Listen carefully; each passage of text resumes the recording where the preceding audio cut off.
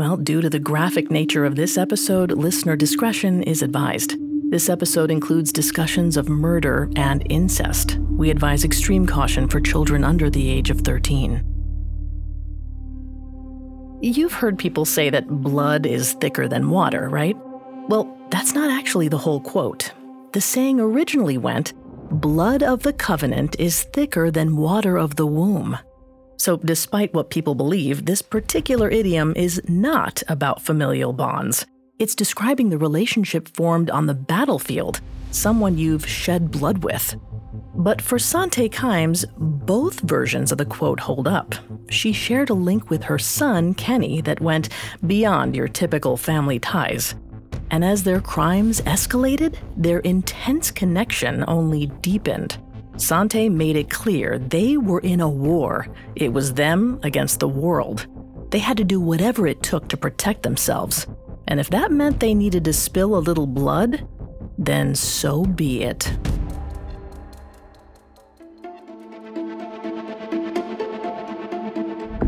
I'm Vanessa Richardson, and this is Serial Killers, a Spotify podcast. Over the last 2 weeks, we've followed Sante Kimes from Dust Bowl, Oklahoma, to the tropical beaches of Hawaii. Along the way, we learned about her thefts, insurance schemes, and human trafficking. Somehow, Sante always came out on top, protected by her husband's wealth. That was until he died unexpectedly and she had to pull out all the stops to keep her hands on his millions. This week, we'll hear the end of Sante's story. We'll discover how she recruited her son to be her literal partner in crime. But as suspicions grow and acquaintances threaten to expose her, Sante and Kenny's crimes get violent. We've got all that and more coming up. Stay with us. This episode is brought to you by BetterHelp. Bottling everything up is never a good idea. It can have some terrible consequences. I mean, think about the subject matter we cover on our show. I wonder how much easier it would be if we normalized talking about negative feelings instead of lashing out when it all builds up. I recently had a session where I faced some things going on in my life I hadn't spoken to anyone about. And when I talked about it with my therapist, I realized how heavy it actually was. And I was able to see it in a different light, and it didn't feel as heavy anymore. When you need to talk, but you want a safe space for that conversation, I highly recommend BetterHelp. Even if you haven't experienced major trauma in your life, therapy is excellent for day-to-day positive coping skills and learning how to set boundaries. So if you want to give therapy a try, check out BetterHelp. It's entirely online, convenient, and flexible. It's also easy to get started. Just fill out a brief questionnaire to get matched with a licensed therapist. Get it off your chest with BetterHelp. Visit betterhelp.com/serialkillers today to get 10% off your first month. That's BetterHelp, HELP.com/serialkillers. It feels like we're all being told to go on this diet, take that supplement. Ozempic will give you depression, but you know what'll cure that? Weed. Or you could try to balance your hormones. At Science Versus, we're like, what the is going on? Forget the crap online and listen to Science Versus. Just the facts. Oh, and a bunch of stupid jokes. What is a ghost's favorite fruit? Blueberries. That's Science VS. New season out on Spotify soon. Sante's dead husband sat in the back seat. Well, his ashes did, at least. She hadn't even bothered to put a seatbelt around the urn. After Kenneth Kimes Sr. left her out of his will, she saw no reason to fuss over his remains. She was glad he was dead. Less appealing was the prospect of telling her 19-year-old son, Kenny, the news. She'd instructed him to leave school in Santa Barbara and fly out to Hawaii, but she hadn't told him that it was to scatter Kenneth's ashes. When Kenny's plane landed and he saw only his mom standing there, he knew something was up. He asked where his dad was. In typical Sante fashion, she handled the situation with zero empathy. She got into the car and pointed to the back seat. That's where he was. She hit the gas as her son's jaw hit the floor. Kenny was devastated, but when Sante told him the father he loved so much had left him nothing, it likely sent Kenny into a tailspin. Why would his dad rob him of his inheritance? Had he not cared at all? It's possible Kenny simply felt confused, maybe a little angry, definitely very hurt. Sante stoked those flames. She wanted her son to be as angry as her. Kenneth didn't deserve to be on a pedestal. He'd left them destitute. But they wouldn't stay that way for long. Not if Sante had anything to say about it. To be honest, unraveling the mess that Sante created gives me a headache. Lawyers later said it took them years to understand what exactly she did with Kenneth's fortune. And even with the benefit of hindsight, we'd be here all day if we got into the weeds of it all. So here's the gist. Basically, without Kenneth around, Sante was cash poor. That's what happens when someone has a lot of economic assets, but they aren't able to liquidate them for cash. For Sante, the problem was that none of the properties she shared with Kenneth were in her name. And since it seems they weren't technically married, she didn't have any legal grounds to claim them. Instead, she had to choose which complicated hoops she was going to jump through to cheat the system. Option 1 was to find a way to transfer the assets into her name posthumously, but doing that risked letting Kenneth's remaining family discover he was dead. That left her with option 2, make some sketchy trades for other properties, which she could then sell and make a profit. To confuse things even more, she used a whole slew of fake names. She knew that Kenneth's family would eventually realize he was dead and that his money was gone. When that happened, she didn't want them to be able to easily trace any of it to her. So that's where the shell corporations came in. All of this is to say that Sante got really good at forging documents during this time. She faked signatures left and right. She even had a notary on retainer who was open to more questionable methods, like notarizing documents that weren't entirely filled out yet. In case you're not up to date on notary procedures, that's a big no-no. But Sante wasn't concerned with the ethics of her antics. She just wanted what she saw as rightfully hers. And for the time being, it seemed to be smooth sailing. The same couldn't be said for Kenny, who wasn't taking his dad's death well. After returning to school, he lashed out at fellow students. Allegedly, he punched one kid, and another student even took out a restraining order against him. It seemed like the only person who understood him was his mom. With each passing day, he leaned on her for more support. All the teenage angst and hatred he'd once felt toward her seemed to melt away. She was the only family he had left. Sante relished it. And then she took advantage of it. Kenny might have been miles away in California, but he was never far from his mom's influence. She managed the money in his accounts. She gave her opinion on his girlfriends, who she always hated. And when she visited, she slept in his room with him. There wasn't an ounce of privacy between them. Sante was what we'd call a controlling parent, more like bordering on a toxic one. Before we continue with Sante's psychology, please note that I'm not a licensed psychiatrist or psychologist, but we have done a lot of research for the show. According to family therapist Esther Boykin, controlling parents don't leave space for their children to have their own emotional experience. These types of parents tend to use manipulative tactics when their kids are young, but it can go well into adulthood. As a result, children lose their autonomy and never learn to speak up for themselves. They defer to the parent, who makes all the decisions. That's when the relationship between parent and child can become toxic. Psychotherapist Matt Lundquist points out that such a dynamic occurs when a parent acts in their own self-interest rather than their child's. Generally, these types of relationships are high conflict and involve either verbal, emotional, physical, or sexual abuse. In Sante's case, she used emotional manipulation to control her son. Her actions were designed to make it look like she cared only about Kenny, but really, she was focused on what she wanted and needed. And just then, she was determined to have her son by her side. Given that she was such a good puppet master, it's not surprising that Kenny came running when she insisted he drop out of school and come be with her. After all, mother knows best. So, in the spring of 1996, 21-year-old Kenny became his mom's full-time and I'm saying this with air quotes, business partner. Together, the two ran various schemes. At least one was semi-legit. They sold Cuban cigars online. Not exactly legal, but at least they were selling an actual product. At least we think they were. There's really no way to be sure about that. Anyway, they quickly scrapped that idea, and Sante's attention returned to her late husband's fortune. That's where the real money was, if only they could get a hold of it. And here's where it's a good idea to strap in, because this is where things really start to go off the rails. Later that summer, Sante took Kenny to the Bahamas. The goal of the trip was simple, to withdraw money from Kenneth's offshore account. Like many millionaires, he'd used Cayman banking to hide a portion of his wealth. There was just one small issue. A bank auditor named Syed Bilal Ahmed suspected Sante was up to something. Now, there are various accounts of what exactly sparked his curiosity. According to the New York Times, Sante and Kenny had actually approached him about an online business venture. Others, like his colleagues at First Cayman Bank, said he'd noticed irregular withdrawals from the Kimes account over the last 2 years.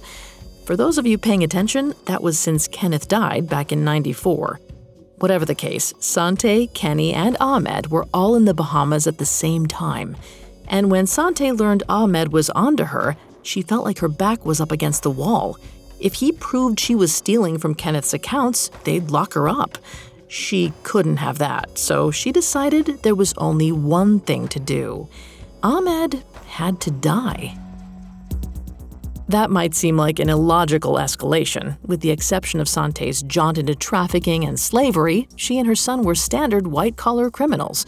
Generally, those don't resort to physical violence. But researchers Frank Perry and Terence Lichtenwald actually found that, quote, imminent threat of detection is a sufficient motive for the white-collar criminal to respond violently. They even gave it a name: fraud detection homicide. This explains how Sante's response to danger rocketed so easily. She felt like violence was the only way to protect themselves. And by this stage, Kenny was primed to do anything his mother asked of him. If she said that killing one banker meant they were safe, he'd do it. So Sante contacted Ahmed and invited him to dinner with her and Kenny. She knew he'd take the bait. It was the banker's chance to have a true face-to-face with her. Multiple people witnessed them in a restaurant together, although no one knew what exactly was said during the meal. Afterward, Sante and Kenny lured Ahmed to a secondary location. There, they got rid of the banker. As for how Ahmed died, it's difficult to be certain. However, some sources agree that Kenny drowned him in a bathtub, then dumped his body in the ocean. After the deed was done, Sante and Kenny fled the Bahamas. By the time anyone realized Ahmed was missing, they were long gone, but they left in such a rush that Sante hadn't collected the money from Kenneth's account. That meant they were still cash poor, and Sante needed a new plan. But she wasn't fazed. She'd do whatever it took. And if she had to kill again, well, she'd cross that bridge when she came to it. Coming up, Sante antagonizes an old friend. Now back to the story. It was the summer of 1996, and Sante Kimes was in the clear. Allegedly, she and her 21-year-old son, Kenny, had just gotten away with killing a man in the Bahamas and made their way back to the U.S. But now feeling overly confident, 62-year-old Sante wasn't content to lay low. That was tantamount to giving up, and she still had so much more to do, or rather, so much more of her late husband's fortune to steal. With that in mind, she turned her attention to the Las Vegas home she'd shared with Kenneth. She couldn't outright sell the house, but there was still plenty of value in those four walls. But who owned that value was, like so much of this story, complicated. Because although most of his properties were in Kenneth Sr.'s name, the Vegas home might have technically belonged to a man named David Kasdan. Now, let's take a quick minute to talk about David, because things get a little murky here. Back in the day, he and Kenneth had been close business acquaintances. So close, in fact, that Kenneth asked David for a huge favor. He wanted to put his Las Vegas house in David's name to separate it from his other assets. For whatever reason, David agreed. But as the years went on, David realized he didn't really want someone else's property in his name for obvious liability reasons. So he asked for the deed to be changed back, and he assumed Kenneth had taken care of it. It's not clear if Kenneth followed through and then Sante changed it back, or if she just discovered that it was already in David's name and took advantage of that fact. One way or another, by 1997, the house was David's on paper. Using that information, Sante forged a loan application, using the house as collateral, and collected $280,000. There was just one small hiccup. When David found out he was on the hook for all that money, he was not happy. And he knew exactly who was behind the shenanigans. He picked up the phone and called Sante to give her an earful. In no uncertain terms, he swore he'd expose her forgery. And Sante, well, we all know how she responds to threats. Over the next several weeks, she repeatedly called David, telling him to call off the dogs or else. Exactly what she had in mind, I couldn't say, and maybe she couldn't either. There was plenty on her plate as it was. She didn't have time to come up with specifics for her threats. She was too busy brainstorming other ways to get more money. She wanted to cash in on the full value of the house, and that required a little more creative thinking. So in January of 1998, Sante found a man named Robert McCarran at a local homeless shelter and made him the new owner of the property. It sounds bizarre, I know, but Sante figured she could have complete control over McCarran. Much like the maids she'd once trapped, Sante kept McCarran captive in her Las Vegas home. She coached him on how to act like the property owner. Then she made him take out a large insurance policy on the house. Days later, the building went up in flames. Obviously, the plan was to collect the insurance money, but it took the arson investigator no time at all to confirm that the blaze was set deliberately. Pair that with the discovery that the insurance had only just been taken out, and it was obvious they had a simple case of insurance fraud on their hands, which meant no money for Sante again. Frustrated and probably a little desperate, she and Kenny hit the road, bringing McCarran along with them. The last thing they needed was for the Vegas authorities to find and question him about the fire. The trio headed toward Los Angeles, where, not so coincidentally, David Kasdan lived. They still needed to make sure he stopped his forgery investigation. Sante told Kenny that David knew too much. They had to get rid of him. And when she said they, she really meant Kenny. So on the night of March 13th, Kenny asked Sean Little, a drifter they'd picked up in LA, for help. Sean didn't know what was going on, but he agreed. On their way out, Sante told Kenny to do a good job and wished him luck. A little later, Kenny pulled up to David's house. He told Sean to wait for him outside while he handled something, then disappeared into the building. Moments later, Sean heard a gunshot, then the sound of Kenny shouting. Sean raced toward the commotion, wondering if Kenny was hurt, but when he got to the kitchen, he saw a different man face down on the floor, a bullet hole in the back of his head. It was David Kasdan. As Sean swallowed his sick, Kenny told him to help carry the body to the car. Scared of what might happen to him if he didn't comply, Sean did as he was told. They put him in the trunk and drove away. Kenny found a back alley dumpster near Los Angeles International Airport. He and Sean tossed David's body in, then sped off into the night. Meanwhile, Sante waited at home. Only once they returned did she exhale. It was all over now. They were finally safe again. Except, the very next morning, a man sifting through the dumpsters found David's body. Police raced to the scene. Within 24 hours, they ID'd David and spoke to his family. They, in turn, told police about the debacle with Sante Kimes and the bogus home loan. That piqued the cops' interest for sure. But by the time authorities started looking for Sante and Kenny, the mother-son duo had already left LA, still criming like it was their job. Somewhere along the way, Sante convinced Jim Blackner, a Utah car dealer, to sell her a car over the phone. She and her late husband had bought several vehicles from him over the years, so he wasn't worried about the transaction. She wrote a check for nearly $15,000 and sent it to Utah. In return, she received a barely used green Lincoln town car. By the time the check bounced and Jim realized what had happened, Sante and Kenny were in the wind on their way to Florida. They'd managed to escape once again, but they were leaving more and more enemies in their wake.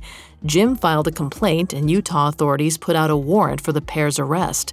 Then Sean Little, who'd been there when Kenny murdered David Kasdan, told investigators what he knew. He confessed to being privy to the crime, and his statement sent the LAPD on a wild hunt for Sante and Kenny. When it became clear they'd left the state, the cops called in the feds. Soon, the web of warrants started to intersect. The Los Angeles detectives cross-checked their notes with the Utah authorities. Together, they started putting together a decent picture of their quarry's crimes. Of course, that didn't mean much if they couldn't find Sante and Kenny. And as far as they knew, they could be anywhere. If the two of them laid low, who knows if they'd ever find them. But Sante Kimes lay low? Yeah, right. She and Kenny hid out in Palm Beach, Florida for a couple of months, but eventually Sante started planning her next scheme. It's like she couldn't help herself. Her experience with David in the Las Vegas house taught Sante plenty about running real estate schemes, and she wasn't about to waste that education. This time around, she wanted a piece of real estate she could own outright. So, Sante started house hunting, and a really convoluted trail led her to New York City. That's where 82-year-old Irene Silverman owned a $7 million brownstone apartment building in Manhattan. That's when Sante formed a plan. Do away with Irene, take over her estate, sell it, then pocket the money and disappear. Simple enough, in Sante's mind at least. For anyone else, that probably sounds like a bonkers plan. How on earth did she think she'd ever get away with something so blatant? Well, she might not have been thinking about whether or not she'd get caught. According to researchers Frank Perry and Terrence Lichtenwald, white-collar criminals who've crossed over into violent crimes generally have delusions of grandeur that, quote, hinder their ability to foresee the consequences of their behavior. Sante might have once been acting out of self-preservation, but now that she and Kenny had fully crossed over into the land of violent crime, the idea of doing it again wasn't so far-fetched. In her mind, if she and Kenny played their cards right, they could be millionaires again by the end of summer. There was nothing to it. Coming up, Sante and Kenny's most complex scheme yet. Now, back to the story. Sometime in 1998, 64-year-old Sante Kimes shed one identity and adopted another. As part of her latest plan, she played the role of Ava Guerrero, assistant to a gentleman named Manny Guerin. Using her new alias, Sante called 82-year-old Irene Silverman, the owner of the New York brownstone apartment building Sante had her eye on. She arranged for Irene to meet with Manny, who needed an apartment to rent. Of course, Manny Guerin didn't exist. He was just Sante's son, 23-year-old Kenny Kimes, playing a part just like his mom. In every interaction going forward, Irene only ever knew Sante and Kenny as Ava and Manny. But to keep things from getting even more confusing, we'll refer to our mother-son team by their real names. In June of 1998, Kenny met Irene in her brownstone. Normally, she required references from any potential tenants before they moved in, but Sante had armed Kenny with $6,000 in cash to cover the first month's rent. He gave that to Irene and promised he'd get her his references the next day. Figuring he had to be the real deal with money like that lying around, Irene showed him to apartment 1B. As soon as Kenny was in, he holed up in the flat. He never got Irene those references, and he refused to let the cleaners in when they called. The only person he let into the place was Sante. Together, they scoped out the building from inside Kenny's apartment. Through the peephole in his door, they watched the other tenants in the hallways. They clocked people's schedules, learning when the building was busy and when it was quiet. there definitely seemed to be far fewer staff around on the weekends. That made it the best time to strike. Sante and Kenny wrote all of this down in their journals, taking detailed notes that they could refer back to. Sante also practiced forging Irene's signature. As one judge later said, it was incredibly stupid of Sante to keep a running log of her murderous plans. But as we've established, she was overconfident in her ability to pull this off. The next step was to get all the paperwork ready. Sante prepared a deed transfer that put the brownstone in her name instead of Irene's. They just had to get it notarized. Of course, for a document bearing Irene's name, they needed her to sign it. But even that was little more than a speed bump. Sante simply impersonated the elderly woman and signed the documents in front of the notary. After that, everything was in place, and it was time to move in for the kill. On July 5, 1998, Sante and Kenny either went to Irene's apartment and pushed their way inside, or they lured her into Kenny's apartment. Either way, Kenny used a stun gun on the 82-year-old. Irene fell to the ground completely vulnerable. That's when Sante told her son to strangle the elderly woman. Kenny never was able to resist his mother's orders. After Irene was dead, her killers managed to get her body out of the apartment building and into their car without any security cameras catching them. Then, as had become a pattern by now, Sante sent her son off to deal with the body. He drove all the way out to New Jersey and dumped it in a random spot. Meanwhile, Sante created alibis for herself, making sure she was seen in various places around the city. Then she headed back to the Hilton where she'd been staying. She and Kenny planned to regroup there before completing the transfer of Irene's property. They eventually met up outside the hotel, but before they could make their way inside together, the FBI and NYPD swarmed, placing them both under arrest. Sante immediately went into denial mode. Even as the police cuffed her, she insisted they'd done nothing wrong. It was all just a terrible mix-up, she said. In contrast, Kenny was a mess. Multiple sources said he was so scared that he wet himself. Now, perhaps in need of a change of clothes, mother and son were brought down to the station and led into separate interrogation rooms.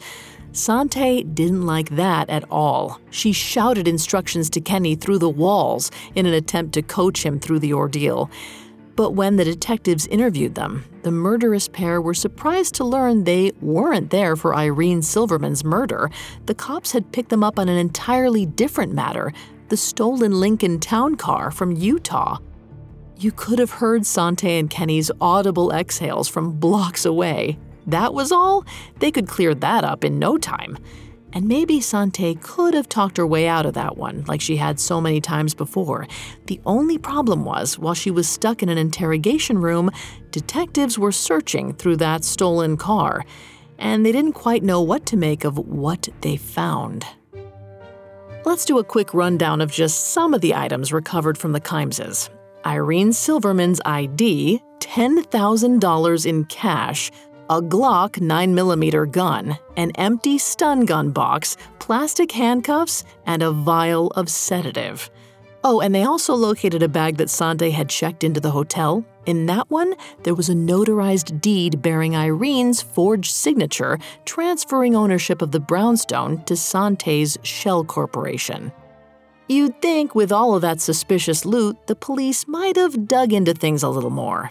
A few calls and they would have learned that across town, another team of NYPD detectives had just responded to a missing person report for Irene Silverman. But for whatever reason, they didn't get there right away. It took 2 whole days for them to make the connection. However, during that time, the detectives working on Irene's missing person case learned about a mysterious tenant named Manny Guerin. He'd vanished the same time Irene did. So the cops had a profile sketched, and then they sent it to local news stations to see if anyone recognized him. It just so happened that one of the cops in the other camp caught the news that night. He realized that it looked a lot like Kenny Kimes, the guy they'd just arrested. That's when it finally all came together.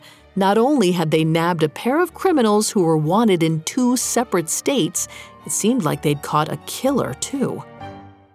Sante and Kenny were held in New York without bail, and their troubles were only just getting started. LAPD detectives flew out to the Big Apple to interrogate the mother-son duo about David Kasdan's murder. Sante and Kenny adamantly denied all of the accusations. While they weren't allowed to speak to each other and were kept separated, they maintained a united front. Neither of them broke, so it seems likely Sante had coached her son on what to say if they were ever in this exact situation. In those moments when they were together, like during their hearing, Sante hugged Kenny and held his hand, assuring him everything would be all right. But of course, it wouldn't be. Adding to the growing circus, the pair even went on 60 Minutes to try to sway public opinion in their favor. But that backfired on them. The episode just gave the audience a chance to see that Sante and Kenny seemed a little too close. They were, well, let's just say, overly affectionate toward each other in a pretty unsettling way. That's when the rumors of incest started, and they were pretty believable if you kept a close eye on the pair. In court, they often caressed each other. Then there were acquaintances who alleged that Sante and Kenny often slept in the same bed together. Couple that with the fact that Sante had bragged to a few friends that she always slept in the nude. Well, it certainly didn't look good. But to be clear, Sante and Kenny adamantly denied these accusations. Of course, they denied everything else as well. But there's another possible explanation for what might have been going on here, and it's called covert incest. According to the American Psychological Association, covert incest is a form of emotional abuse in which a parent turns to their child as a surrogate partner, seeking emotional support that would more appropriately be provided by the person's spouse or another adult. In these types of relationships, the parent depends on the child for support so much that the child prioritizes the needs of the adult. In some cases, the adult needs a romantic partner, so they end up treating their own child as such, except there's no sexual contact involved. That's not to say that's definitely what was at play here, but given what we know about Sante's controlling behavior and Kenny's utter devotion to her, it's a possibility. And it seemed like Sante and Kenny's closeness would decide their fate. Prosecutors had anticipated, or at least hoped, that Sante might confess in order to spare her son, but she didn't. Instead, they stood side by side at their first murder trial in 2000. Despite the police never producing a body or any forensic proof that tied them to it, they did find a mountain of circumstantial evidence tying them to Irene's disappearance, including Sante's detailed notebooks planning out the crime. As a result, both mother and son were found guilty. Sante received a 120-year sentence, while Kenny got 125 years. But things changed when they were extradited to LA to stand trial for David Kasdan's murder. In California, they faced the death penalty, and the thought of that was too much for Kenny to bear. In 2003, the 28-year-old proposed a deal. If the prosecutors took the death penalty off the table for them both, he'd confess. They agreed, and he told them everything. Irene's murder, David Kasdan's. He even admitted to killing the Bahamian banker, Syed Bilal Ahmed. As a result, Sante and Kenny avoided the death chamber, but they also received additional life sentences for David's murder. And that wasn't their only punishment, because the courtroom was the last time mother and son ever saw each other. From there, they were escorted to separate prisons where they'd remain for the rest of their lives. We can only imagine how Sante took the news of her son's betrayal, because there's no doubt she'd see it that way. If only Kenny had stuck to the story, they might have been able to overturn their convictions on appeal. Given all that we know about Sante, I'm confident she never would have stopped fighting. But his emotions got the best of him, and by extension, the best of her. In the end, it was her son's love for her, the love she'd cultivated to use to her own advantage, that was her downfall.